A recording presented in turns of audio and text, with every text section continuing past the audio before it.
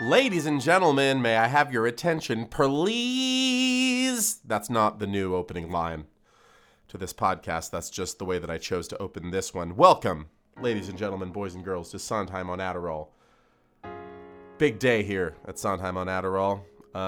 Dealing with the same cold we were dealing with last week. See how that plays out. See if I ever get over this cold. See if Los Angeles ever gets over this rainy, depressing vibe so that maybe my health can improve. Before we get into today's episode, it's a meaty one. Haha, no pun intended. Am I right?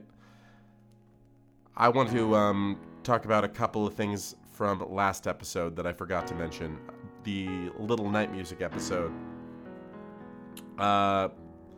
There's no way to get into this seamlessly, so I'll just say, if you tuned in to hear about Sweeney Todd and you don't give a flying fuck about a Little Night Music, then skip ahead 45 seconds because this will mean nothing to you and you won't care. The character of Charlotte in Little Night Music, like I said, she's the best character in the show. She's a joy. But there's a plot point in the second act that I can't believe I didn't talk about because upon rewatching it, it blew my mind. So Charlotte's plan when she gets to the country, and she says to Anne, "This is how we're going to fuck this woman over, this Desiree Armfeldt, who has cuckolded us." Do you use the word cuckolded when it's the other gender? Anyway, this woman that's slept with our husbands. Charlotte, will pretend I will seduce your husband, Frederick, and that'll make her feel so bad. What an insulting fucking plan to say to your friend, Anne Egerman. What are you thinking, Charlotte? First of all, stupid idea. Second of all, if that was your plan, why tell Anne Egerman about it? Anyway, that's all. I just had to get it out there. I thought that was strange, and it didn't strike me as strange when I watched the show as a child. Also, a lot of people have been asking, nobody's been asking, why there were those factory whistle sounds at a certain point in the episode. They sounded a little something like this. It's because I accidentally used the first and last name of a living, breathing human being that I've been acquainted with. And I realized I've been cagey and speaking in vague terms about people, and I wasn't. It didn't seem fair. Nobody's listening to this fucking thing, but it just didn't seem fair to call that person out by their full name. So I bleeped it. And that, by the way, is the new bleep sound here at Sondheim on Adderall. Anytime I run my mouth inappropriately and it needs to be bleeped out. Let's try it right now. I'm going to say the C word, and I'm going to use that bleep sound. So get ready. I know it's jarring. You fucking So you see how that works? Anyway, today we're here to talk about a masterpiece called Sweeney Todd. A lot of people's favorite Sondheim musical, and for good reason. It's really nothing like anything he's ever written before, really. It's really like nothing in the Broadway musical canon. Way before its time. It's a musical thriller. That had never been done before, folks. And I'm going to tell you something. It has never been done since with the level of quality that this thing does it with, if that was a sentence. So the musical Sweeney Todd is genuinely scary, okay? I don't know of any other musical that is genuinely scary, if you ask me. There have been attempts. There have been shows that have come close. Let's talk about it. We got Little Shop of Horrors. Okay, that one's cute for the most part. There's murders and blood in it. But I would say the only time that a Little Shop actually gets scary is that song Supper Time, the little musical riff that plays, while Seymour is thinking of whether he should kill Mr. Mushnick and the plant is telling him he should do it. Another attempt was Jekyll and Hyde. Now listen, I was in Jekyll and Hyde in the title roles in 2012. Jekyll and Hyde is terrible. Terrible lyrics, corny as fuck. It was a valuable, formative life experience to be in it. It's not a good show. And Phantom of the Opera is the most overrated garbage ever, and it's not scary, and it's ponderous and boring, and the only reason people like it is because the songs are fucking catchy, or hummable, if you want to call it that.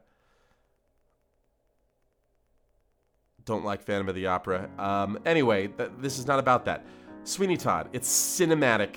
Stephen Sondheim loves movies, has always loved movies since childhood. When he was a kid, he didn't like movie musicals, and we're talking about the 30s and 40s, right? The heyday of the movie musicals. The exception is The Wizard of Oz. He liked The Wizard of Oz, but he found movie musicals boring, which is interesting to me. The movies that he liked were suspense and melodrama, and the reason he liked it because the music played such an important role in them. So, at the end of the day, I think he defines Sweeney Todd as a movie done on stage, a horror movie done on stage. And that is what it is. And we're going to talk more about that in detail. I feel that I'm probably going to gush quite a bit about Sweeney Todd. I mean, I like all of these shows. Every one I've talked about so far, I like them all. There's like 2 Sondheim shows I can't hang with. I'm going to talk about those last. Even a funny thing happened on the way to the forum, which, as I said what I said about it, I have a fondness for it. Sweeney Todd is God tier Sondheim, peak Sondheim, real good. Let's get into it. So, it was the first of its time and the only of its kind to be a truly scary musical thriller. I think that I would argue that maybe, even though it wasn't like a box office smash, I think it spawned a lot of shit. Not even quote-unquote horrors or thrillers, but sort of the long, ponderous, endless musical that somebody writes as though it's a masterpiece. Yes, I'm talking about Les Miserables. And the aforementioned Jekyll and Hyde, The Secret Garden. The idea that, a musical should be this really long thing that is very serious and has costumes and is Oscar baity. What? No, that's not. Okay. So it's interesting. I'm not like a horror film buff. I like 4 or 5 horror films. When I was growing up, I was on a horror movie kick at one point, and I was trying to go through all of the classic horror films. I saw The Shining. I love The Shining. I saw The Omen. I love The Omen. I saw The Exorcist. I'm done. The Exorcist ruined my childhood, ruined my pre-adolescence, actually. And that was around the same era I was becoming a Sondheim head, I think. I watched The Exorcist, picked it up from Blockbuster, watched it with my mother and my little sister while we ate smoked salmon and stuffed jalapenos. And I was like, okay, here we go. And then the bed starts shaking. What the fuck? And then the thing on the bed and the fuck me. I couldn't finish it. My little sister thought it was hilarious. My mom didn't think it was scary at all. She was scared of the shower scene in Psycho, which I thought was laughable and not scary. The Exorcist put me off of horror movies for years and years. I thought about it all day long, every day for months, like while I was at school. Didn't want the lights off when I slept. It plagued me, The Exorcist. Anyway, that's my point. So I also, I wonder about the success of horror films and the people that like them obsessively and the people that like, for instance, like heavy metal music obsessively. And I get annoyed by people who say, I just don't understand why anyone would just want to be scared. Like, okay, maybe I don't, it's not my preference, but can you really not understand? Like, have you never heard of catharsis? Have you not read Plato and Aristotle? It's obvious that as human beings, we need this, as evidenced by the lasting relevance of horror movies and heavy metal music and monsters and things.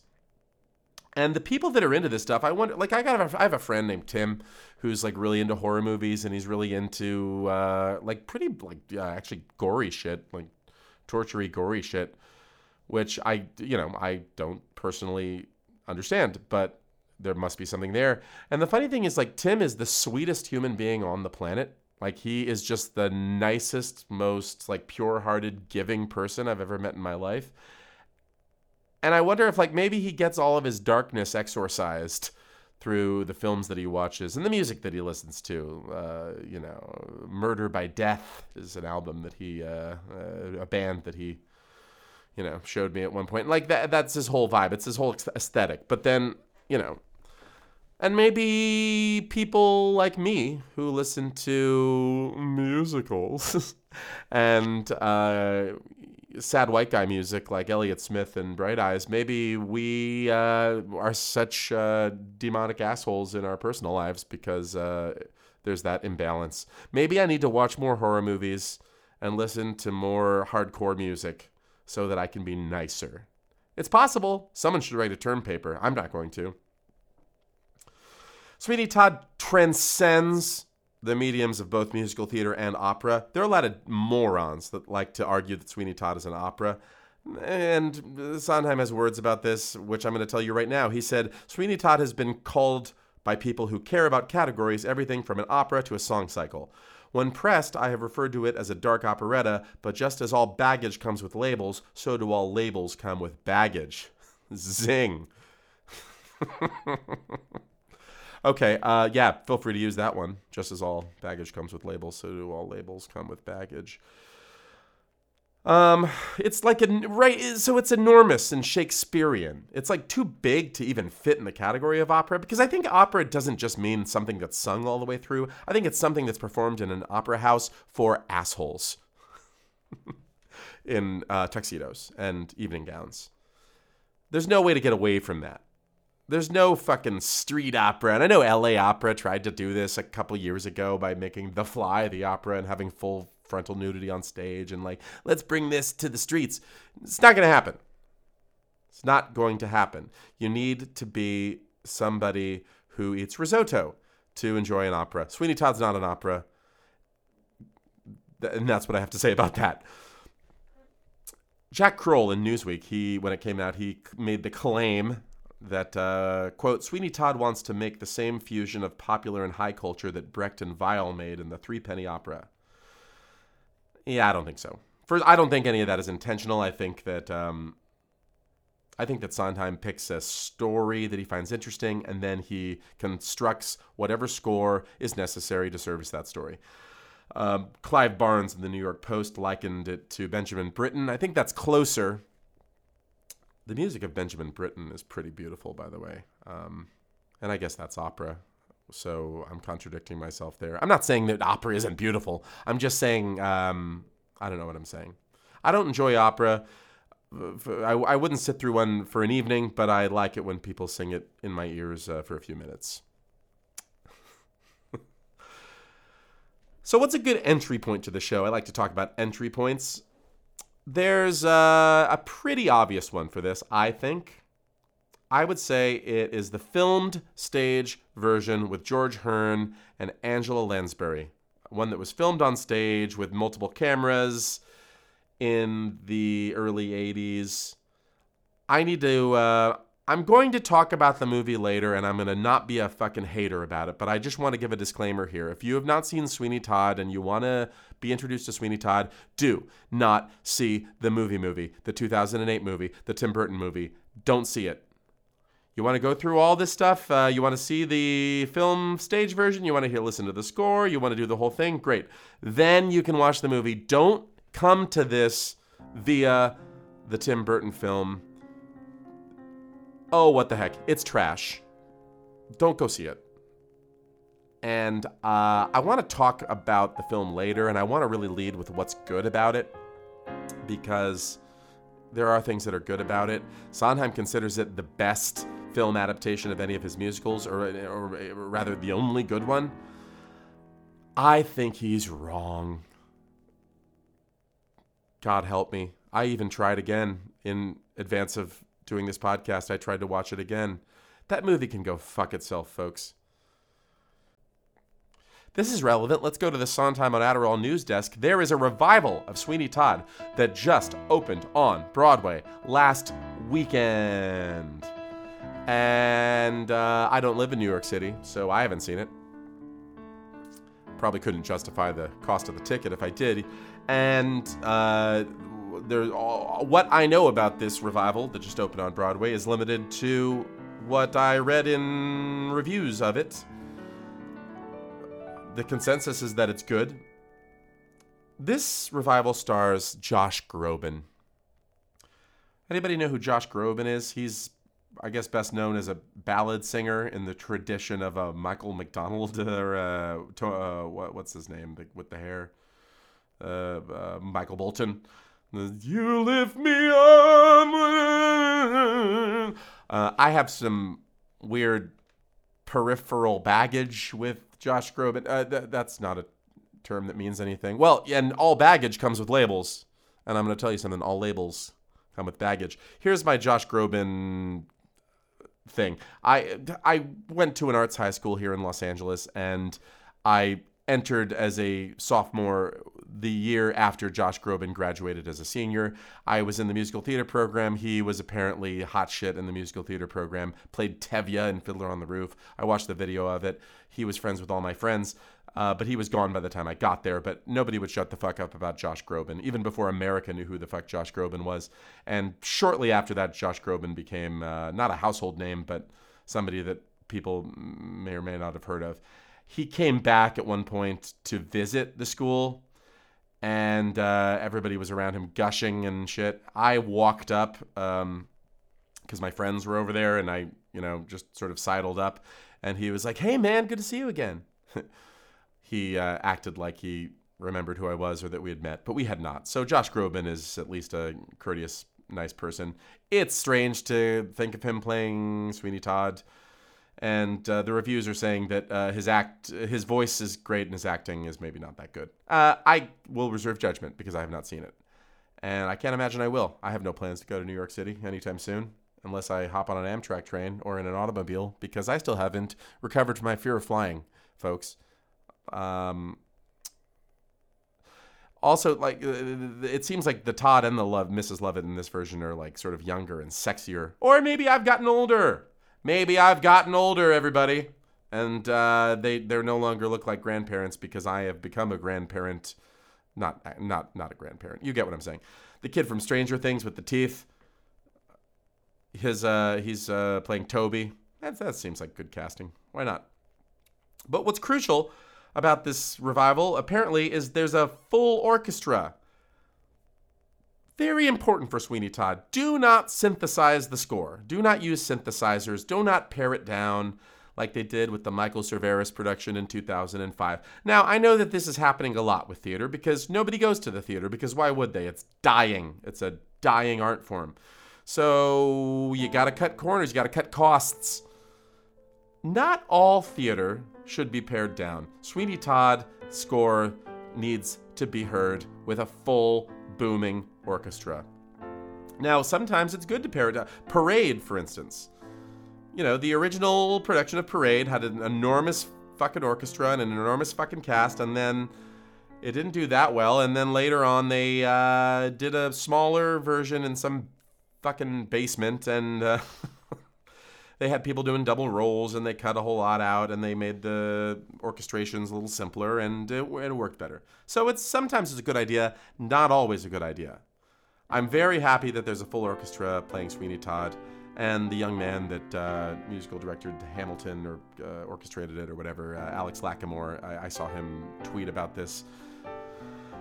He's working on this one, and I think that's great. So, Sweeney Todd. Let's talk about my personal journey with Sweeney Todd. Like I said, I came to Sondheim via Into the Woods and a West Side Story. Then I got a big picture book called Sondheim by Martin Gottfried from the library. And I had not heard of Sweeney Todd until I flipped through it and I saw pictures of it. Very intriguing, the photos from Sweeney Todd. I also saw a quote.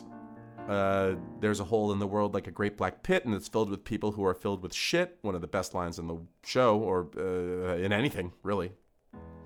And that caught my attention. Like, whoa. First of all, cursing in a musical. You're speaking my language. I'm 13 years old. Second of all, yeah. So there was no second of all. After this, I got curious. I was sort of learning Sondheim musicals one at a time, so I got the libretto, the book, from the library, most likely the Central Library in Los Angeles, on one of the days I went to work with my father downtown. Picked up the CD, which turned out to be the highlights only, and I didn't know it until later. I didn't know that there was an extended version with all the music in it. I just had a CD with the highlights, which was fine for me at the time.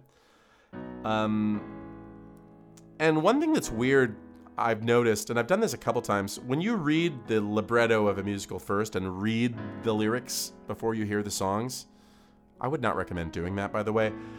Sometimes you could be really surprised by what the actual tone of the song or the musical sequence is. Like the beggar woman doing her alms. Like I in my mind, that was upbeat, and it turned out to be this very mournful thing. And this happened a lot, actually, with the musical Assassins. I read the script of Assassins, and I thought, this is the darkest, most fucked up thing ever. And then when you hear the songs, they're like, oh, it's toe tapping. It's a toe tapping good time. So when I listened to this score, I was genuinely scared of certain parts of it. Similar to my experience with The Exorcist, I would sit around and think about little pieces of the score and get scared, sitting around in junior high school. And there are most of these moments that scared me are from the finale. The finale of Sweeney Todd is a fucking beast. Sondheim said, actually, that he had a better time writing the last 20 minutes of Sweeney Todd than anything he's ever written. And he said he told himself, okay, let's scare them. Mission accomplished, Sondheim. Hold a press conference, baby. It scared the shit out of me. Even to this day, and unexpected things in that finale, like the beggar woman's Beetle, where are you, Beetle, do Beetle? Like, something about that just creeps me the fuck out. The sound of Mrs. Lovett's scream when she's down below and the judge is clutching her dress when he's dying. There's a lot of shit like that, man, in that finale.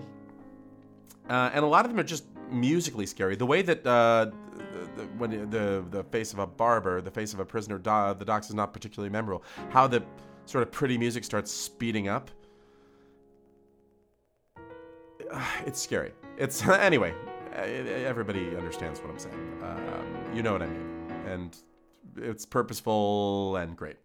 The weird, I think I had a weird thing about being afraid of music as a child, and even as an adult. Like, unlikely pieces of music scare me. There's a song by The Strokes that came out and that I couldn't listen to after dark, and I don't even know what the song is called or how to explain this to you. I'm just saying certain aspects of music can be scary. That's it. So after hearing this soundtrack and reading this script, I saw the video that I told you about, the George Hearn and Angela Lansbury, and wow, that shit is good. Then I got to high school, and for some reason, I decided to lie to my new musical theater friends at this arts high school and tell them that I had played Toby and Sweeney Todd in an adult production because I was a teenager at the time. I was a bit of a liar as a young man. Now I find it hard to not be too honest all the time, but this isn't about me. This is about Sweeney Todd. I also saw around the same time Kelsey Grammer and Christine Baranski do Sweeney Todd. It was actually the year before I started at this arts high school. Kelsey Grammer wasn't very good. The one thing that he did that I remembered, and I don't know if it was his choice or the director's choice or whatever, it was like the one thing that stood out is, there's going to be some spoilers, by the way, if you haven't seen Sweeney Todd and you want to ever see Sweeney Todd, because the spoilers in this really will ruin your entire experience of it. Don't listen to this podcast anymore.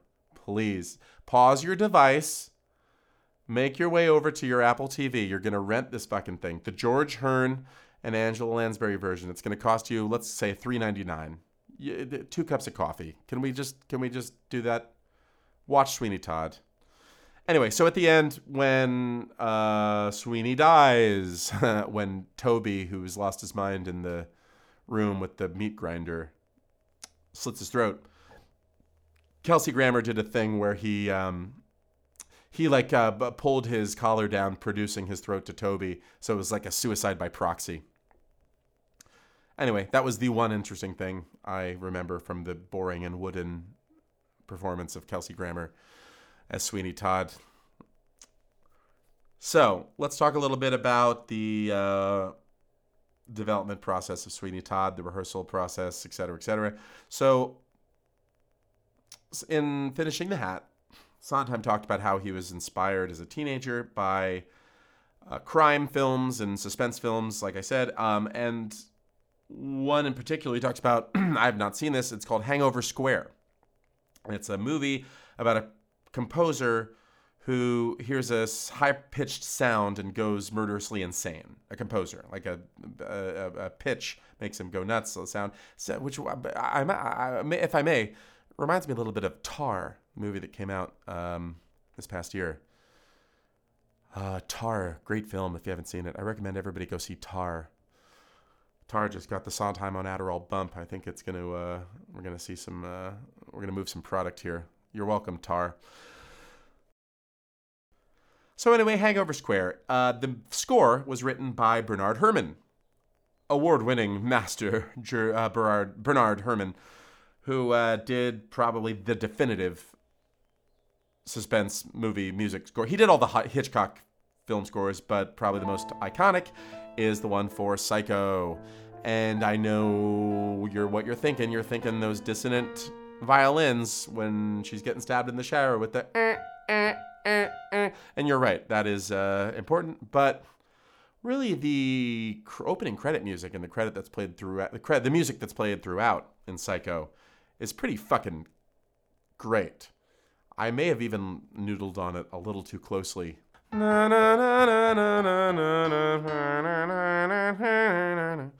Anyway, don't sue me, Bernard Herrmann estate.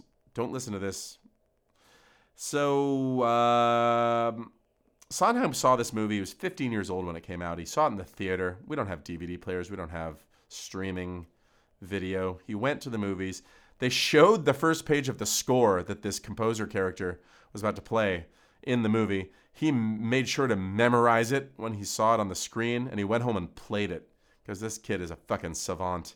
And he says he knows how to play it to this day. Well, he said that in Finishing the Hat, which was published in 2010. Sondheim is dead. I can't imagine he knows how to play that beyond the grave. Maybe he does. I don't know what's waiting for us all when we shuffle off our mortal coil.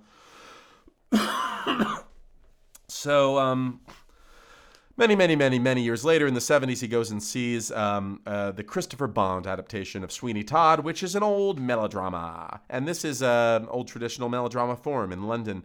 And I don't know if any of you modern audiences have seen a traditional melodrama. I saw one in my youth.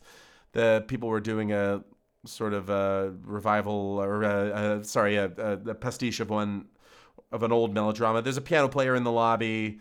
You're supposed to hiss at the bad guy, and he literally twists his mustache, and you hiss at him, and everybody has a grand old time.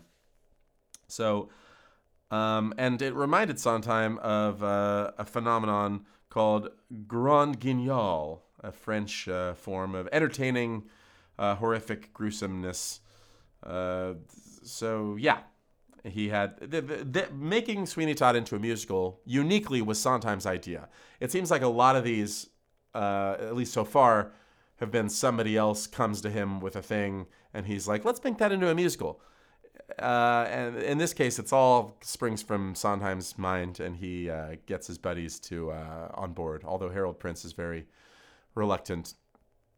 So yeah. Like I said, Sweeney Todd is an old story. The original was written in 1847. Christopher Bond's version in the 70s, Sondheim said it was like the other side of farce. It was very cleverly plotted. It had surprising things in the story. And this carries through with the musical. I think one of the greatest things about the musical Sweeney Todd is its plot and the way that it develops and the brilliance of the revelations. And again, I'm going to talk about some of these, so don't fucking listen any further. I didn't make a big deal about this with any of the other episodes, but it's a big deal with Sweeney Todd. So stop fucking listening if you haven't seen it. I told you already. The big one, which is just so masterfully developed, like I said, is the revelation that the beggar woman is Lucy. Okay? So Sweeney Todd's avenging the death of his wife. There's some batty old beggar woman hanging around the whole show, and then at the end, he's like, "Get the fuck out of here, I'm busy," and he slits her throat, and then he sees her corpse and realizes it's his wife, and he killed her. The way that he's mid-sentence, and then the music goes, da-na, and then Len Cariou, the original Sweeney Todd, on the album, the way he goes, "Oh no!" I can't do it justice, and I probably just broke everybody's eardrums with that. George Hearn doesn't quite do that justice. I think it's because George Hearn is like screaming the whole show. But Len Cariou on that "Oh no" is, I'm getting chills just thinking about it, folks. Fucking amazing. Interestingly enough, when it was announced by the producers years before it finally went up, the producer says, "This will be very high comedy and it will not try and scare you." Yeah, right. So that didn't come true.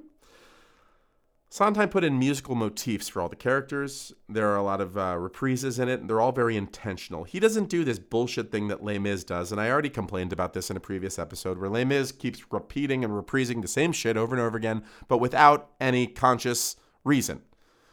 They have everybody do the "tell me quick da da da do do do da da," and it could be anybody singing that, and it won't matter. The fucking Javert will sing it. The guy with that saves him at the beginning sings it. Whatever the fuck sings it.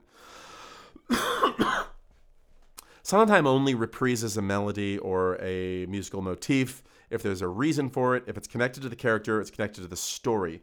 And in this one, check this out. There's a clue to that revelation about the beggar woman in the music.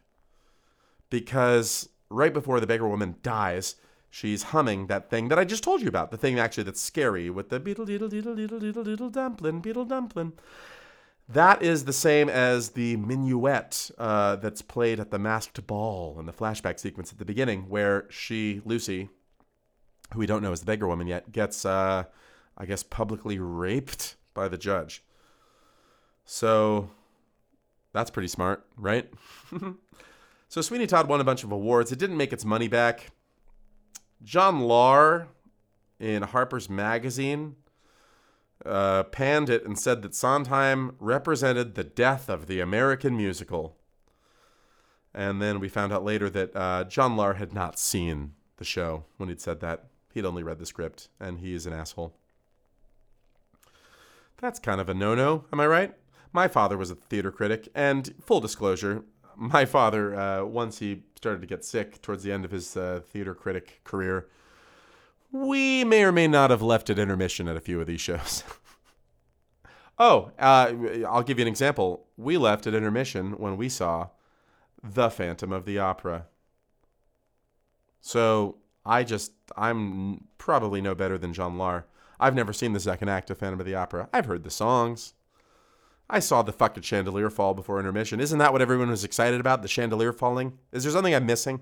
Should I see the sequel, Love Never Dies? I feel like I shouldn't. I'm not going to. I plan to talk at length in this podcast about Angela Lansbury, because Angela Lansbury is the key to the success of this show. Angela Lansbury is one of my favorite human beings who've ever lived. That's strong. One of my favorite performers ever. And I'm going to talk about her in great detail. I did a deep dive into her life. Well, I read her Wikipedia. I don't want to be grandiose about this. But I learned some things about Angela Lansbury that made me love her even more than I already loved her, because she's essentially my grandmother. And if you're a millennial like me, she's your grandmother too, because goddammit, she's Mrs. Potts, and she's our surrogate grandmother. And her performance in Sweeney Todd is what makes it a show that is great, I think. Otherwise, it would be a ponderous Les Mis type show. Angela Lansbury as Mrs. Lovett really squares things away.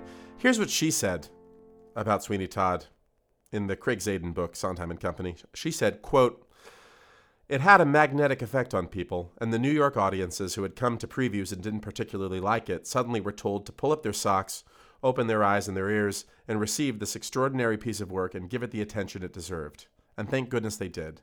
Because, sometimes you just have to educate an audience." You're goddamn right you do, Angie. I mean, everything now is so infantilizing, right, guys? I mean, everything is so Beetlejuice, Addams Family. But on the other hand, I mean, Sondheim shows are having a renaissance, or not a renaissance, but they were before their time, and people are kind of getting them now. I mean, things are more fragmented overall, I guess. There is no singular Broadway musical audience. And if there is one, there isn't one. So the Broadway musical audience, the economics of Broadway have completely changed it into something where you can't really do anything daring because it's so fucking expensive to make one, to put one on, and none of it makes any money. So it's really, and also, here's the other, and also, it's so fucking expensive to live in Manhattan. Nobody who's artistic lives in Manhattan, right? Unless you've got a big bag of money. So Broadway shows are now for out-of-towners, and out-of-towners want to see a show based on a movie they've seen many times. So we end up with shit like, what we end up with. And the tide might turn on that. God damn it, it has to. I don't even know what my point was. I've gone off on a tangent. This is what we do in Sondheim on Adderall, folks. If you're a new listener, if you're a Sweeney Todd head that's listening for the first time, we're not going to talk in any organized fashion about any of this. So get used to that right now. I like how I do a podcast where I beg everybody the whole time to stop listening to it. That's a good business strategy, isn't it? So, Sweeney Todd. Where the fuck were we? So, in finishing the hat, he says, quote, "What I wanted to write was a horror movie. The whole point of the thing is that it's a background score for a horror film, which is what I intended to do and what it is. All those chords and that whole kind of harmonic structure, the use of electric sounds and the loud crashing organ had a wonderful gothic feeling." Unquote. By the way, I'm sorry, that's not from Finishing the Hat. That's from the Zadan book. So, yeah, he's borrowing from Bernard Herrmann. And if you know much about horror movie scores and the nuts and bolts of them, it's really interesting. I don't know where the fuck I heard this. I think... So the people... And it's not so much the music, but they embed the sensation of like a baby crying or water boiling that preys on our human instincts to be like, wait, what the fuck's going on? Or like, oh shit, like something's about to happen. I guess that's not a very interesting or unique revelation, but that I whatever. So and Jaws is a really good example of the way that the tempo increases with Jaws, where you start with the da-na, and then you get the oh Jesus Christ, what's about to happen? And then the shark's gonna eat you. The factory whistle in Sweeney Todd is very scary. It scares me every time. I better not say too many more things I need to edit out because I don't want to keep everybody too on edge. Sondheim didn't want to make an opera, obviously, but he needed to sustain terror by having continuous music. That's what he says, which is why there's so much singing and whatever. He uses the dies irae in it. You know what dies irae is? You do. You've heard it. It's the Mass of the Dead from the Roman Catholic Church. I don't know how the whole thing goes. I bet you there's no copyright on Dies Irae, because that would be insane. So I can hum that.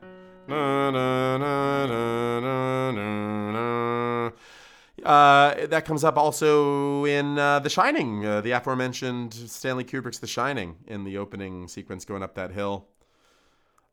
You know, and it's funny, it's music from the 13th century, but it maybe because of our generational trauma from the Roman Catholic Church, it inspires a little something in us all. Sondheim uses it in Sweeney Todd in both My Friends. He sort of inverts it in the melody of My Friends, and the bridge to the Ballad of Sweeney Todd on the like he uses pieces of that, the Dies Irae. That must be even scarier if you're a lapsed Catholic or if you or a practicing Catholic. I mean, that must make you scared because it means death. It means someone's died or someone's gonna die. Look out. So the themes of Sweeney Todd are pretty self-evident, I think. There was a bit of a disagreement between Prince and Sondheim on this. It's funny how Harold Prince, the director of this and Sondheim's longtime collaborator, is like not really on board with Sweeney Todd. Until later, but maybe never. I don't know. So Sondheim says that Sweeney Todd is about personal obsession. And it's like Oedipus, like the fatal knowledge, like what we talked about that Sweeney has towards the end about what he's done with the beggar woman. It's like the fatal knowledge of Oedipus. Whoops! I fucked my mom and killed my dad, or flip that. That was not in chronological order. You know what Oedipus did. Anyway, Harold Prince said he got interested in the show when he realized maybe it was about revenge. And also what he calls the struggle of the working class and the industrial age, like people's spirits being crushed by all these machines. And that is interesting. I think it's about both, but I don't think it's about like working class struggle. I think it's about class warfare. And I think even maybe the concept of a working class struggle is kind of American because, we have different conception of what a working class is in the United States. We have more of a consciousness of class mobility here, and none of us ever really rise up or eat the rich because we all want to be the rich, and we feel that we can be the rich. We can have a Horatio Alger rags to riches story. I'm not saying anything creative here. But in the UK, there's more working class pride. You grow up working class, your family's working class, your parents were, you were, your kids are, it's fine. And I'm sure that's changed since the 19th century. But in the 19th century, I don't think that it's about like struggling to get out of the working class. I think it's about working class people wanting to wage war on the upper class. And, Sondheim is apolitical to his bones, and so I can see why this was not his intention with it, even though it comes out in these lyrics for sure. So Sweeney Todd is a working class man who is made to suffer an unspeakable injustice, right? I mean, like, a rich, powerful man, Judge Turpin, wants to fuck his wife, so he sends him to prison island. God, can you imagine how easy it was to pick up chicks back then? You just knock the husband on the head, and if he's poor, and send him to I'm assuming Australia, to prison island, and then you just take his wife for your own. I'm kidding, everybody. This is a satire, humor. It's not funny. So Sweeney Todd wants to kill this man for a specific reason. And then over the course of the story, he has this breakdown and decides that he wants to kill many men. He wants to be a fucking sword of justice and kill what he calls the privileged few at the beginning, making mock of the vermin in the lower zoo. And eventually, it actually takes him really no time at all, that he's just going to slit everybody's throat. Just about everybody. Like, right after his epiphany, where you have this big breakdown in A Little Priest, I mean, they're not just talking about the powerful men they're going to kill. They're talking about how they're going to kill everybody. Like all of those, they're not going to discriminate great from small. It's just, it's blind rage directed in all directions. I just exhausted myself with talking about this topic. The New York Times' Richard Eder said something very stupid. In my mind, he said, quote, "There is in fact no serious social message in Sweeney Todd. And at the end, when the cast lines up on stage and points to us singing that there are Sweeneys all about, the point is unproven. All right, first of all, asshole, why do you need a serious social message? Is this Schoolhouse Rock? Or can you decide for yourself what it means? You dullard. It's a dumb review. There's a lot of things going on in Sweeney Todd. There's themes. It's open to interpretation, and that's what good art should do. People that watch musicals are trained to be spoon-fed things, and by God, they shouldn't be. Sweeney Todd does not have a neat... It's not a neat morality tale. It is a tale. Crucially, it is a tale. Attend the tale, if you will. But it doesn't... It's a serious social message. Like, that's not what we're trying to do here, pal. Also, I think when he points to all of us in the audience, isn't that Sweeney there beside you? I mean... To seek revenge may lead to hell, but everyone does it, though seldom as well. I mean, it's just... You could interpret that the sort of pedestrian way of saying, like, oh, look out, there's violent criminals everywhere. Or you could interpret that as we are all Sweeney Todd. I don't think anyone would interpret it the first way that I just said. Yeah, it's obvious. I'm not breaking new ground here. I'm very self-conscious today about my interpretations, thinking that they are obvious. That must be getting tiresome. I'm going to stop qualifying my interpretations by apologizing for them and saying they may be obvious. That was the last time I'll do that. If I do it again, I'll delete it. So I think what makes the story so interesting, makes the show so groundbreaking, is the way that it juxtaposes such a fucked up, gruesome story with like a really huge score that's got like romantic qualities to it. And that's why just reading it does not do the trick, which is why that asshole that wrote that review, John Lahr, is that Bert Lahr's son? Anyway, is an idiot, because the whole point is the way that the music services the story. And the characters are so, I used to think that Sweeney Todd was one-dimensional as a character, and I don't think so anymore. Mrs. Lovett is one of the best musical theater characters ever written. And I want to take a look at something that Hugh Wheeler said. He's the book writer, also wrote the book to A Little Night Music. He said, quote, "The hardest thing of all was how to take these two really disgusting people and write them in such a way that the audience can rather love them. And I think people did love Mrs. Lovett, yet she doesn't have a single redeeming feature." And I think that's well put. I think a lot of that is owed to the performance of Angela Lansbury.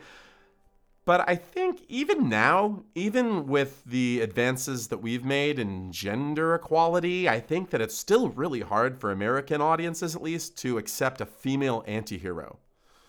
Like, they are few and far between, and a lot of times when it's attempted, it doesn't go well, and people can't handle it. Or, do you get what I'm saying? Like the whole Tony Soprano, Walter White thing, where we find ourselves rooting for a main character who is mostly bad. I think they tried this a bit with Nurse Jackie. I don't know if anyone saw that movie, I Care a Lot, from a couple years ago. Man, oh man, I didn't care for that film. But that was what was being attempted there. And they couched it in this sort of girl boss feminism thing. And I got the sense halfway through, like, oh, I'm supposed to love this character, even though she's doing awful things. And I'm sorry to say I did not in that case. Wendy Bird in Ozark. I'm doing a little Ozark rewatch with the girlfriend while we're both sick. I think that that's a really well-written female antihero. The point I'm trying to make here is it's seldom done well, and maybe American audiences are still too chauvinistic to accept a female antihero. And it's why everybody thought that Walter White was based and that Skylar White was an annoying shrew, because we're all assholes. Judge Turpin is possibly the most detestable villain in musical theater history, or certainly in any Sondheim show. I mean, this guy's rough. This guy is not a nice guy. And I love the performance of Edmund Lindeck in this. He has a song that is cut from the show, which is also, there were 3 songs called Joanna. It's down to 2 in the final version here. One for Anthony, one for Sweeney, but there was actually one for the judge, where he's singing this song while he's looking at his adopted daughter who's emerging into womanhood through a keyhole, like a hole in the wall, and he's masturbating and whipping himself. And there's a point in the song, there's the climax of the song is a orgasmic climax for the character. And Sondheim wanted to be the first composer, this is his words, to have an orgasm in the middle of a song. And Harold Prince was very against this and urged him to cut it out. And in finishing the hat, Sondheim says that Prince, quote, failed to see the humor in it. I mean, I think it's funny just because of how over the top it is, but I dare say I fail to see the humor in it. It's pretty upsetting, actually. And we're back. Okay, I had another one of my famous coughing fits in the middle of that. I'm also, I don't know if you could tell, I'm a little amped up here, more than usual for this episode.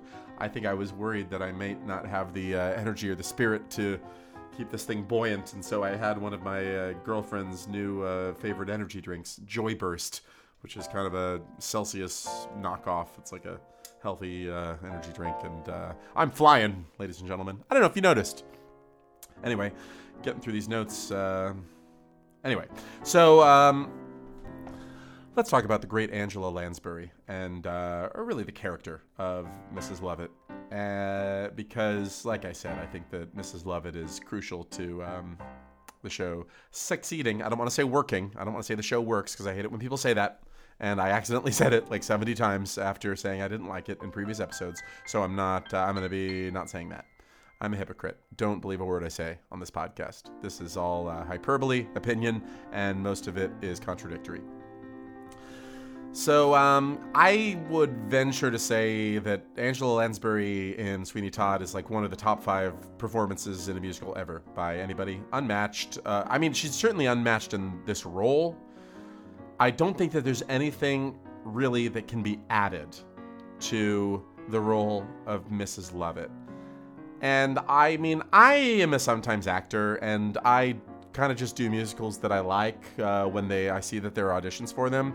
But there are certain roles, and I dare say most of them are roles that have been originated by Mandy Patinkin, where it's like, why would I want to take a stab at that when it has been perfected? Like, I don't think there's any real reason to attempt to play George in Sunday in the Park with George, because I think it was just done so goddamn well. Or probably Dot in Sunday in the Park with George either. I think Mrs. Lovett is one of these. And, you know, fuck Patti LuPone, fuck Christine Baranski, fuck all of them. I mean, it's done. It's finished. Angela Lansbury nailed it on the first try. So, yeah. But she's, we lost her last year, and we still want to watch the show. So we got to get somebody to come in and do it. But just please don't have some fresh take on how to do Mrs. Lovett, Helena Bonham fucking Carter. You know, please just stick to the program here, because Angie figured it out already. So I love the way that she goes in and out of head voice, you know, when she's singing. Like, goes, and it's works so well for the character. Like, there's so much energy where she's like belting, but then she's tender, and her thoughts are going a mile a minute, like mine in this episode. And like when she's singing, especially The Worst Pies in London, like you're worried she's going to hurt herself. You're like, this old woman is going to hurt herself if she doesn't calm down. Now, Angela Lansbury was 54 years old when Sweeney Todd premiered on Broadway, but I would venture to say she has been an old woman her entire life. And by the way, I bored my ex when we were together with that particular opinion at one point, and she agreed and said, yeah, she's an old soul on the outside. which I thought was funny. So anyway, Angela Lansbury, old soul on the outside. And I was wondering, like, if you look back at her in the Manchurian Candidate and it's like stuff she did in the 50s, she looks old. And I wonder, is it just because she was presented to me as an old woman when I was a child? But no, like, she was only cast in old maternal roles when she was in her late 20s. She just has that vibe. And so that's why it seems like, I mean, she lived to be pretty fucking, I mean, she lived to be 97 years old. But she seems to have been an old lady for our entire life. Put it that way. Sweeney Todd came out before I was born, like 5 years before my birth, and she's an old lady in it. And now I'm pushing 40 and she died last year. That doesn't make any sense. But that's what happened. So I did a little reading about Angela Lansbury. She came to America during the Blitz in England, the Blitzkrieg, Lightning War. And is it like she hung out with her mom was a performer and they hung out with like the gay underground in Los Angeles. And she went to see Krishnamurti speak, and she went and saw Aldous Huxley speak. She eventually married a gay guy, Richard Cromwell, and they both thought that she could turn him, that he would become straight, and they divorced after a year, and then they stayed friends for the rest of their lives. And so she did all this Hollywood shit. She finally, The Manchurian Candidate is her breakthrough role on film. On Broadway, she does Auntie Mame, which turns her into a star, but also, more importantly, like a big gay icon. The gays love her, and there are certain performers that have this sort of following. After her, we had Cher and also other people. Kathy Griffin, her whole thing was, oh, my gays. I don't know if Kathy Griffin does that anymore. Now she just makes deeply unfunny political comedy, I guess, that I agree with but would rather not listen to. And, I know of Angela Lansbury primarily from Murder, She Wrote, because Murder, She Wrote was appointment television in my house in the early 90s. We watched it on Sundays. Doesn't hold up, I should tell you that. Do not schedule a Murder, She Wrote rewatch because, it's not as good as it seemed back then. I could be wrong. Another way that Angela Lansbury had a presence in my upbringing was apparently, like, my parents had this whole idea of what she did with her drug-addicted son, where, like, her son was addicted to drugs, and I guess her daughter, too, she was, like, mixed up with the Manson family, and they solved the problem by taking them to the Irish countryside, where they got clean, and my parents were always threatening to do this. Which, that may have been an anomaly. I don't think that will work every time. I don't even know if it did work for her kids. Did her kids get clean? How are the Lansburys doing? Somebody, I didn't follow up on that.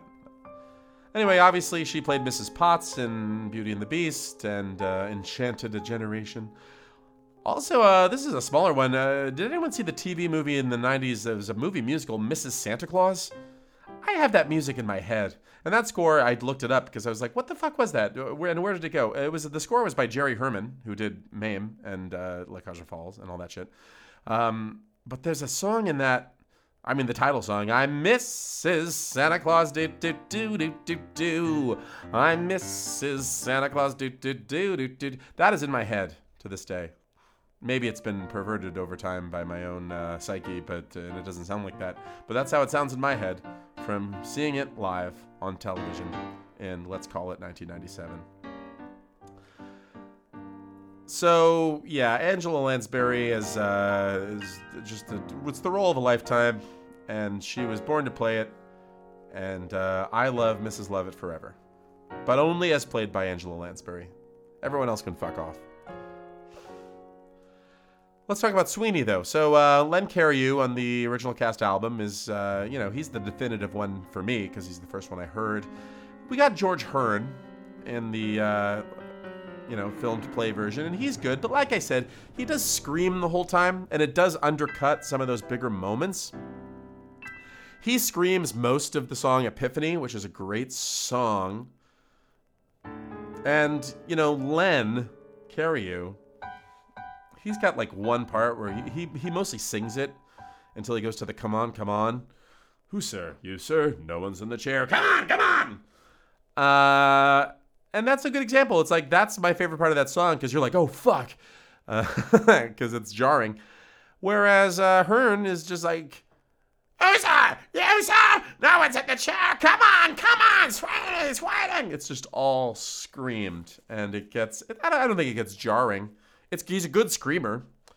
But choose your screams, George. Let's scream, choose them. You have to discriminate where you're going to scream to make it interesting. Original cast and the film play version, we have Ken Jennings playing Toby. Now, I know what you're thinking. Jeopardy champ? Ken Jennings, the Mormon? No. This is another person with the name Ken Jennings. It's not impossible. It's a fairly nondescript white guy name. He went on to do Sideshow and Urinetown. Sideshow is a weird musical. My God, I wish it was a Sondheim musical so I could talk about it. I have thoughts about Sideshow, the musical about conjoined twins. What a weird fucking show that is. So, I love the voice of Ken Jennings and the overall weirdness of Ken Jennings. He's like got a weird voice, and he's a weird dude, and his portrayal of Toby is very unsettling. Let's put it that way. We get Victor Garber in the role of Anthony. Now, we're going to see Victor Garber later in film, folks. We're going to see him in Titanic. He's going to be that captain of the Titanic who's a real smartass about not having enough lifeboats and then feels real guilty. And we're going to see him in Legally Blonde with he's the boss, mentor of the whatever, Reese Witherspoon, and then there's a Me Too situation that's very uncomfortable. He's in a lot of things. The First Wives Club. I bet you wouldn't think I'm the kind of guy that would watch The First Wives Club. Let me tell you something. I've seen The First Wives Club upwards of 10 times because it was a VHS tape in my house for some reason. And it's not, it's a good movie. We got Meryl Louise playing the beggar woman. She's got a nice voice. She played Susan in Company. Susan of Peter and Susan, the least consequential couple in Company. We got Edmund Lindeck playing the judge. Also went on to play many old men. Also happened to be an old man forever, just like Angela Lansbury. Just always played old men. If you saw his face, you'd know what I was talking about. A lot of 90s movies, every time an old man that's supposed to be like, we'll see him later in Into the Woods too, playing Cinderella's father, which, why the fuck is he even there? He has 2 lines. Let's talk about that later. Let's talk about that in the Into the Woods episode. Sarah Rice playing Joanna. I don't know. Is that the same one that played it in the George Hearn version? I gotta check on that. I don't want to fuck this up. Okay, quick informal brush up on who played Joanna. No, that is not Sarah Rice. That is somebody called Betsy Jocelyn, who was in the original cast playing in the ensemble and then moved her way up to the role of Joanna. I can't speak to Sarah Rice's performance. She sounds nice on the album, original cast recording. True soprano. Greenfinch and Linnet Bird to this day is like a lot of sopranos use it as a thing to do a thing. But Betsy Jocelyn, I like her performance in the filmed version because, and maybe everybody does this, and it's not unique to her. She plays Joanna as kind of like mentally challenged or disturbed, like somebody that has lived in a room her whole life, but like she faithfully plays it that way. Because that's the story of a lot of fairy tales. That's the main, like Rapunzel and whatnot, somebody that spent their whole life locked in a tower. And Joanna and Sweeney Todd is maybe the first time that we see the tragic effects of what that, what that would do to a person in Joanna. She's not like a real person. Like she's got beautiful yellow hair. And Anthony falls in love with her, but she's not all there. She's not all with it, this Joanna. She's a fucked up person that sings about birds. Now, I can't go through every song in this show because there's a trillion of them. It's mostly sung. I want to talk about some of my faves or some of the most prominent ones. I would say, if pressed,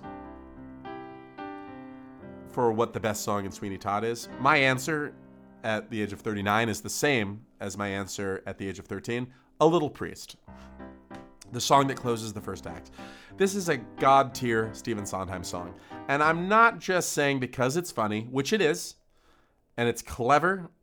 I mean, all of the, if you don't know, it's a song where they're talking about, what each person would taste like. Because they have the idea to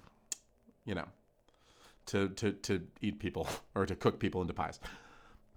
That's all great. The wordplay is great. Some shepherd's pie peppered with actual shepherd. It's amazing. All of it is great. Stop saying amazing so much, Chris.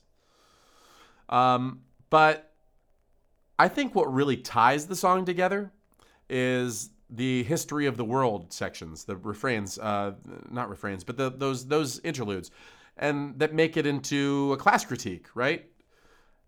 And that's what really makes it visceral. Like it goes from being like a funny, weird, whoa kind of song to being like a fuck yeah kind of song, with the history of the world. My love is those below serving those up above. Those are amazing. Those are really great. I almost said amazing again. Those are great moments in the song, and also crucial to A Little Priest is the intro, the opening of the song, where seems a downright shame, seems an awful waste, where Mrs. Lovett is having the idea. And, like, the filmed version with George Hearn and Angela Lansbury, my favorite part of that is that you hear the reaction of the audience. And this is maybe something that we'll never get back again. With the fucking internet, if you go to see Sweeney Todd, you're going to be like, oh, it's the show about the guy that cooks the people up into meat pies. The barber that kills people and then the lady that cooks them into pies. If you go to see this thing and you don't know that's coming, this moment is like you're sort of figuring out where she's coming from along with Sweeney, and you can hear the audience in that filmed play version react. And it's like a mix of, like, they're not groaning. Like, it's like awe and disgust. Like, you hear them be like, oh, sort of. It's not really like that. But it's something that we'll probably never get again with Sweeney Todd because everybody knows going in what it's about. But it takes a while for the play to get there, and they don't even get there until the end of the first act. And yeah, when she says, the price of meat, what it is when you get it, if you get it, you can hear the audience be like, oh. I love it. God, I love theater. I want to do some more theater. Can somebody cast me in a fucking show? Can someone cast me as Sweeney Todd? I'm ready. I don't even need to memorize it. It's all up here already, guys. Sondheim points out that he made some mistakes in the lyrics. Like the politician put it on a... Oh, it's actually in the same line. Here's a politician so oily it's served with a doily have one. And then Sweeney says, put it on a bun. Well, you never know if it's going to run. So that's a shitty dad joke. It's like not the best part in the song, point in the song. But it's also contains two mistakes because Sondheim found out later that in the UK, they do not run for office. They stand for office.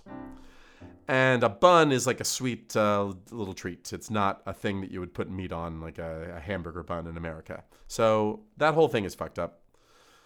It's a Sondheim faux pas. However, it's still the best song in the show. Doesn't fuck it up from being the best song in the show. The Worst Pies in London is one of my favorite songs, too. When I first got into musicals, I would always skip the women's songs because I just wanted to sing along and imagine myself on stage. I wanted to be in my bedroom, move my bedroom furniture around like I was on the stage, and pretend I was on the stage. So anytime there's a female solo or a man doesn't sing for a while, you're going to find 13-year-old Chris pressing the skip button on his CD player. If I don't press the skip button, it's because the song is fucking awesome. And Worst Pies in London is an example of this. So funny, so smart, As far like as an intro to a character, like the way that the he's got the banging dough and the killing of bugs like baked into the lyrics of it and the music of it. You don't get that, I think, when you got someone doing music and someone doing lyrics. I think that's, I don't know, it's great. It's also like a huge vibe shift from how the first 10 minutes of the show have gone. Like, it's been dark and brooding, and there's no place like London. There's a barber and his wife. Yeah, Sweeney is something's upsetting him. And it's dark, and we just docked the ship, and then clang, clang, clang, here comes this lady with the worst pies in London. It's, and it's just like, her mood keeps changing and her subject matter keeps changing. She's just going off the fucking rails. And Sondheim talks about this in Finishing the Hat. He says, quote, he composed the first half of the song as a seemingly incoherent monologue and then repeated it with variations. The only line heard more than once being the worst pies in London. When the audience hears that phrase the second time, the apparent formlessness of the song drops away and they feel at home. Finally, not rhyming the last word leaves Mrs. Lovett the unfocused character she seems to be. And that's just that's master songwriting, and that's I talked a little bit about that with Getting Married Today, and that's a similar song. The fact that doesn't rhyme reflects her disordered thinking. So it's like Amy in Getting Married Today is losing her is manic and losing her mind, but it's focused on one thing. But in this one, she's completely unfocused, right? But then right after that, Mrs. Lovett has another song that starts like there's 2 lines of dialogue, and then she starts singing a whole other song called Poor Thing, which is focused.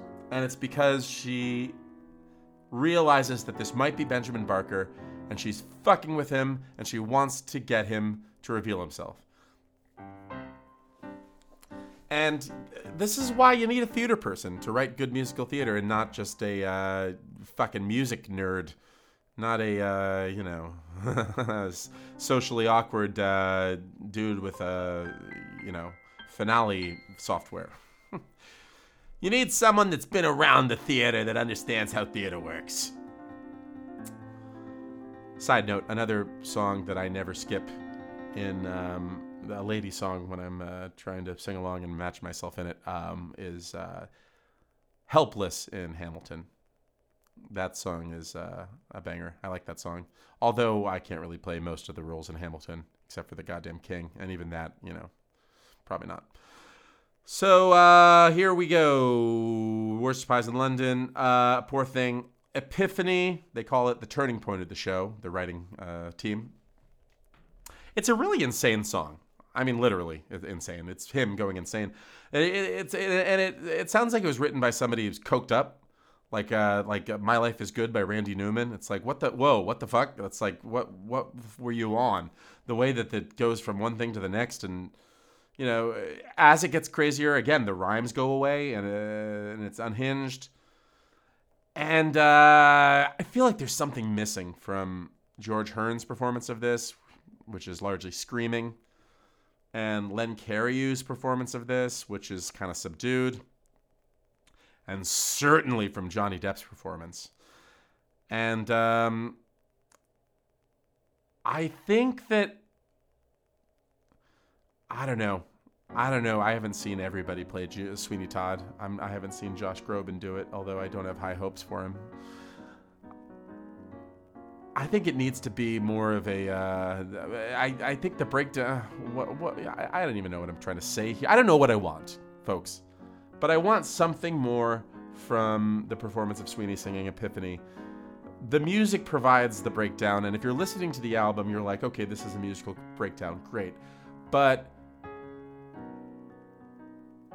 I guess what I'm saying is we got Cariou is brooding, right? He's brooding the whole show, and then he kind of broods through this song.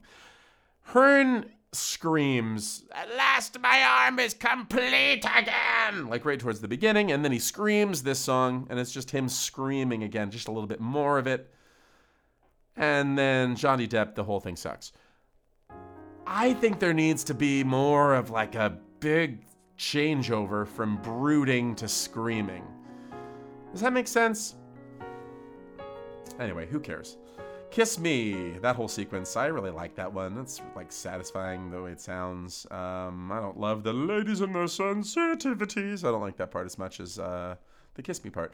Also, the counterpoint of Joanna and Anthony, I think the song is necessary to show their sort of substancelessness of their romance and how innocent it is. Like I said, Joanna is mentally ill or mentally challenged.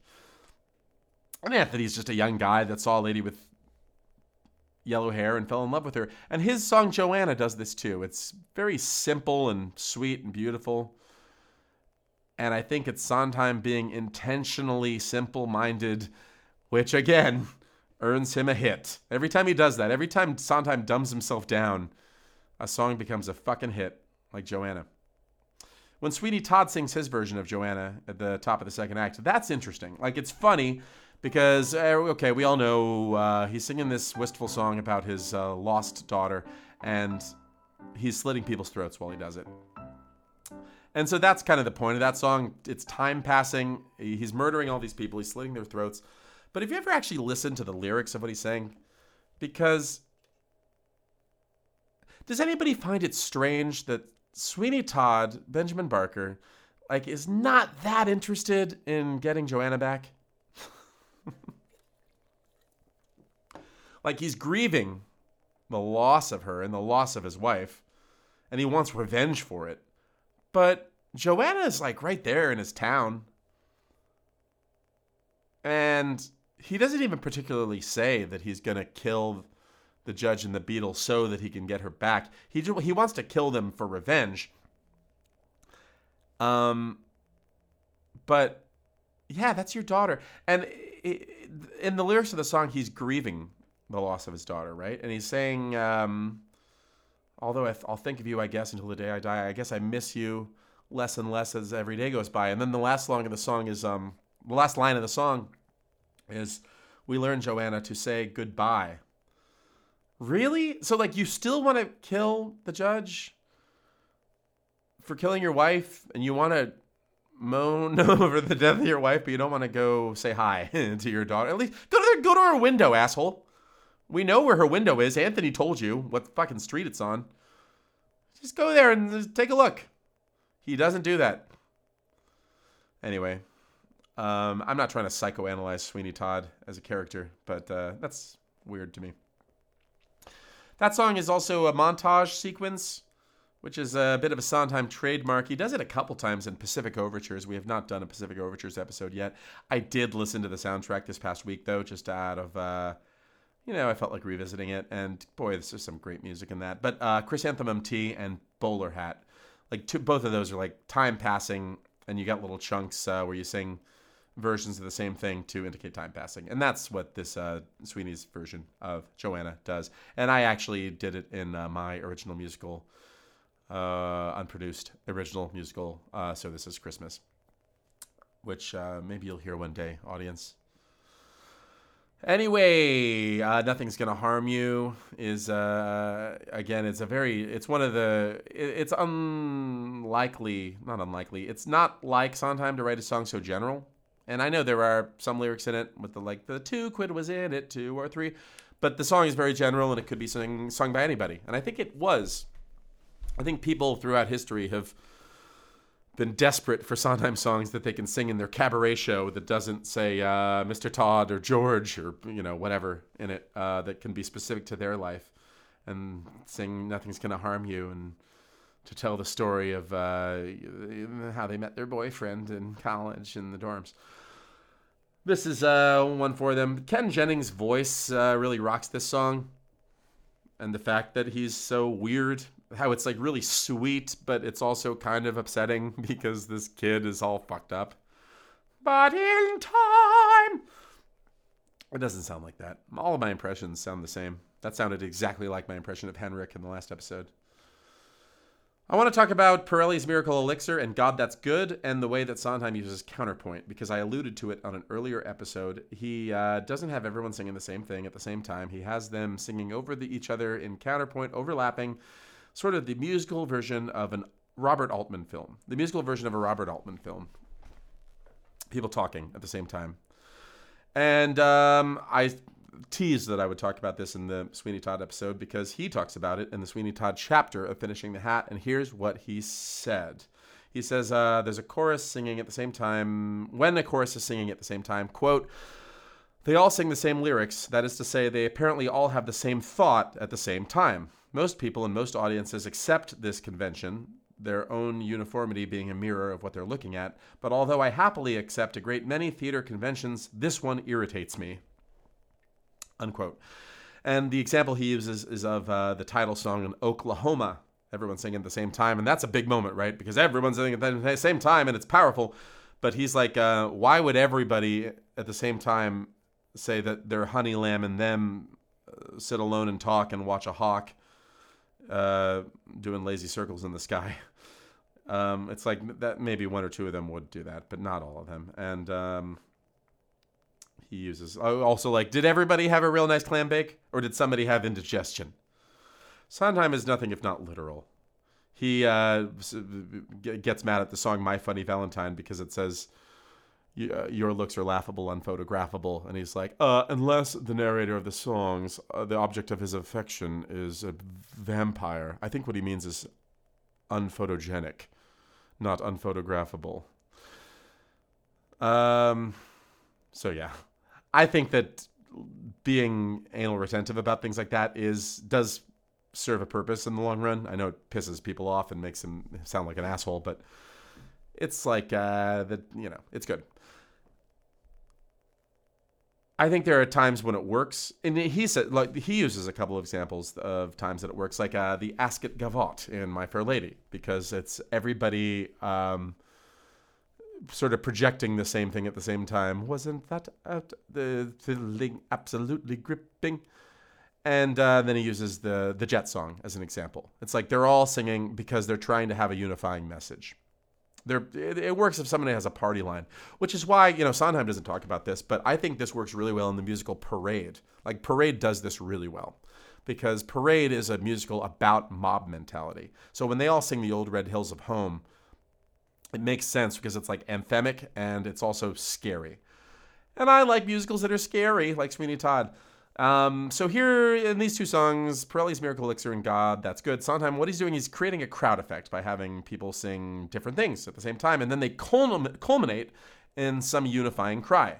Like, God, that's good. They all like the pies. Or give us back the money. They all feel ripped off by Pirelli and Toby. All right, I tried to put this off. I can put it off no longer. We need to talk about the Tim Burton film from 2008 of Sweeney Todd. And like I said, I don't want to be a contrarian, bearded asshole in a flannel shirt and just say negative shit. So I want to start with what's good about it. Okay? I think it's a good screenplay. I think that the cuts make sense. Whoever wrote that screenplay did a great job. Let me give him credit. Or her. Let me give him or her credit. Hold on. All right, folks, just checked. It was written by somebody called John Logan. Good job, John Logan. That screenplay is very tight, and it's a good translation. It keeps what should be in a movie and subtracts what should not be in a movie, and it paraphrases things that should be paraphrased.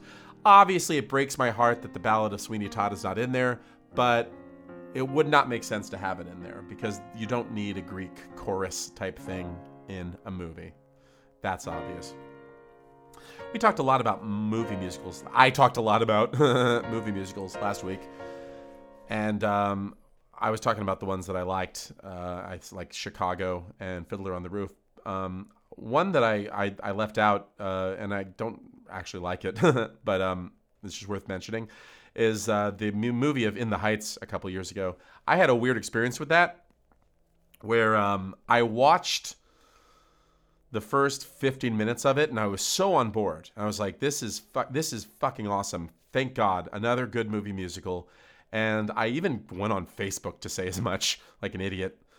I wrote a Facebook post about how much I liked In the Heights, and then I kept watching it, and I lost faith in it. I found it stupid.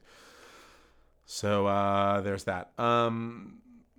So the tragedy of Sweeney Todd as a movie is that it does everything you're supposed to do to make a good movie musical, but it does it so poorly, so badly, that you can't call it good, frankly. But we're talking about the good stuff. So the movement through town, I like that. Like how the camera sort of speeds through London, especially right before Worst Pies in London, where we go from the docks there.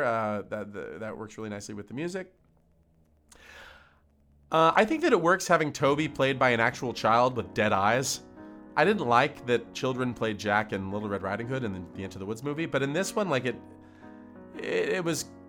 made sense, and it was spooky that it was like, oh, look at this actual little boy, not a young man in his early 20s that can convincingly play a teenager. Sacha Baron Cohen is great in it, does a great job. Timothy Spall perfectly cast as the Beetle and really does brings justice to the role of the Beetle in a way that none of the Broadway performers maybe did. I like the flashback sequences. They add a lot to it. The dream sequences, especially during By the Sea, when we see them by the sea and Sweeney is in like a bathing suit, but he still looks all depressed. I thought that moment stood out to me, and that's like what I remember from that movie. But so yeah.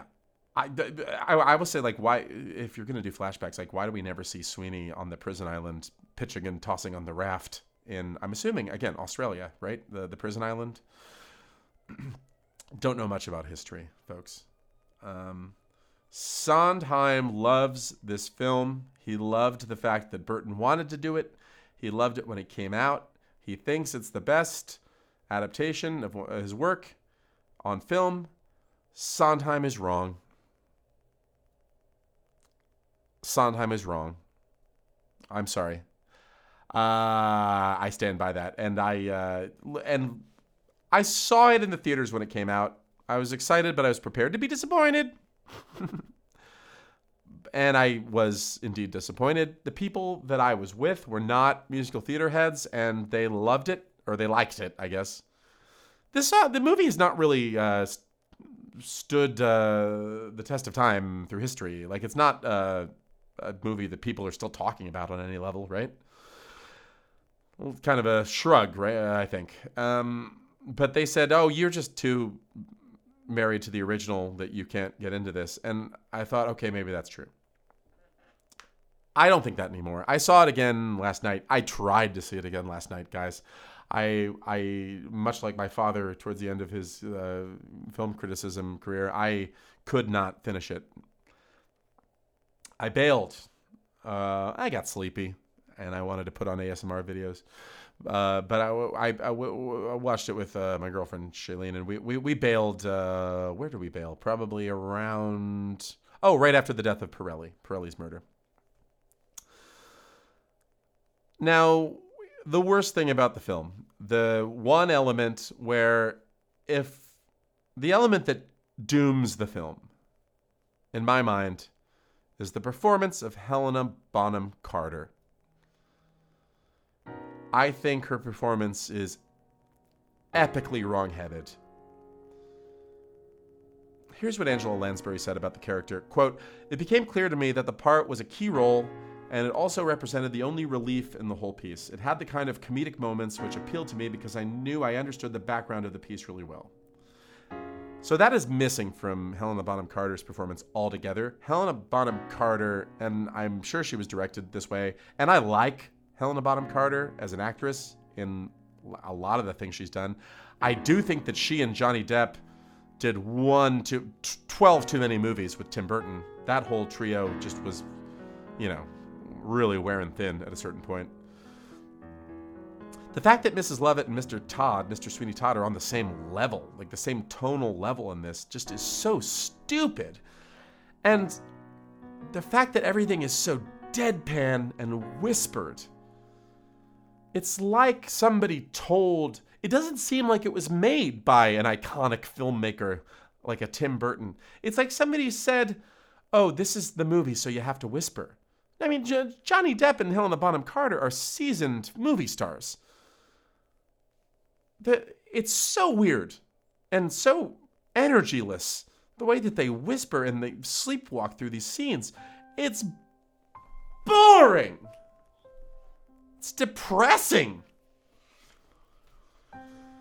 Johnny Depp's Sweeney Todd just has no gravitas. He's doing it in a Cockney accent, and why? Not necessary. I guess to make it more real.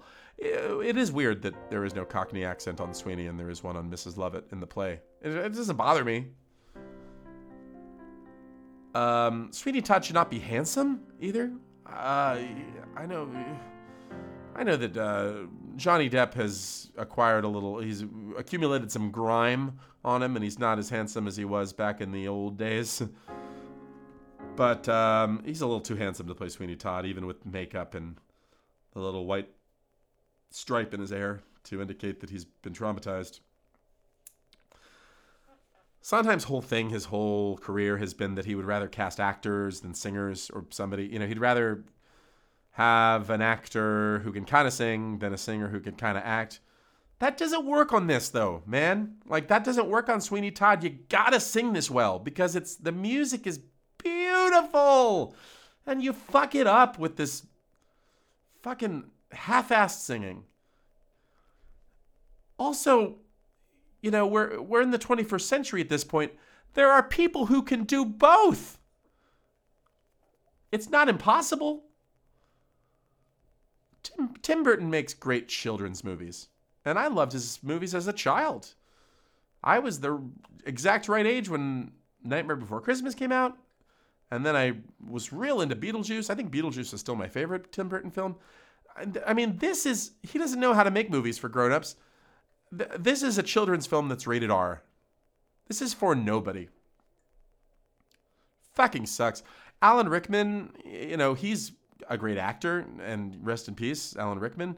But he makes Judge Turpin into a more conventional villain that's just like, I am the bad guy. And not like a disturbingly sick old fuck like Edmund Lindeck does, where it's just like, this is an old man with too much power that is too horny, that is just like had no moral scruples.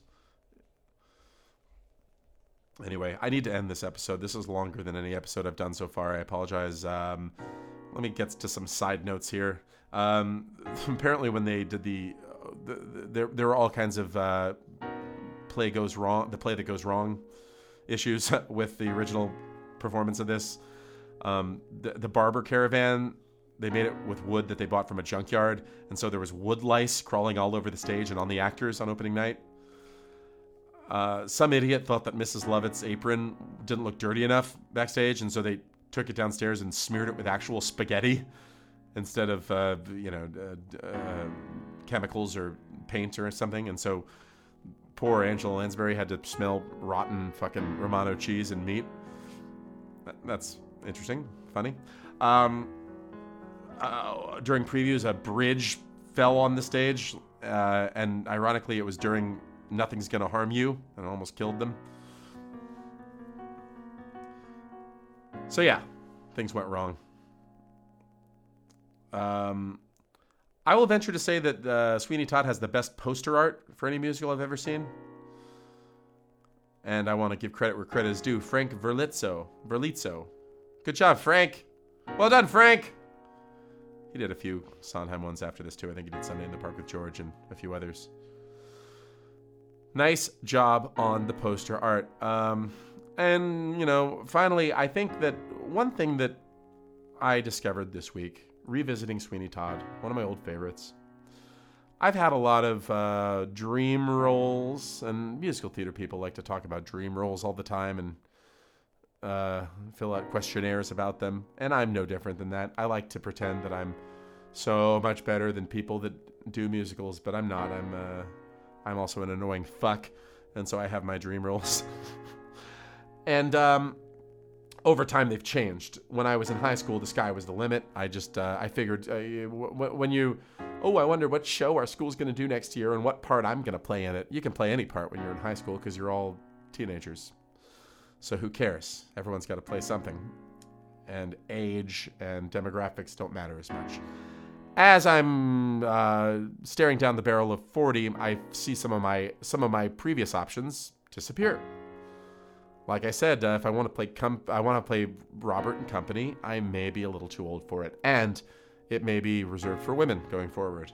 And congratulations to women. Hooray, progress. That's great. I think what I discovered this week is that Sweeney Todd is my new dream role. I think I got to find a way to play Sweeney Todd. I had it off the table for many years because I was too young and the notes were low. But I think I got the notes now, and I think I'm old enough. I at least look as old as Josh Groban, am I right? This is very self-serving. What I'm trying to say is, will somebody please cast me in the role of Sweeney Todd? I'll do it. Let's do it here in Los Angeles, and you won't be sorry. And who, may it be said, is your intended, sir? I'll sound better than that. That was pretty bad. Anyway, this concludes our insane episode about Sweeney Todd. Thank you for bearing with me on this one. I had a lot to say. I don't know what it's going to be down to after I edit out my horrific coughing fits. Hopefully not too much more than 90 minutes. Final thoughts. Sweeney Todd is a masterpiece. It's easy to say that it's the best Sondheim musical. I find it hard to say that it's the best because it's so different and it really stands alone.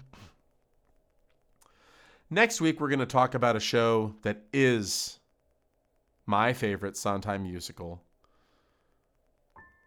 for somewhat personal reasons, but also just because from where I'm sitting, it has the most to offer. And that musical is Merrily We Roll Along. And I think this is the first episode in kind of a run of hits, right? Like, I don't think we're going to be skipping anything for a while. I mean, Sondheim was on a roll from 1979 up to 1991. And we're going to talk about all of them. Thank you for listening to Sondheim on Adderall.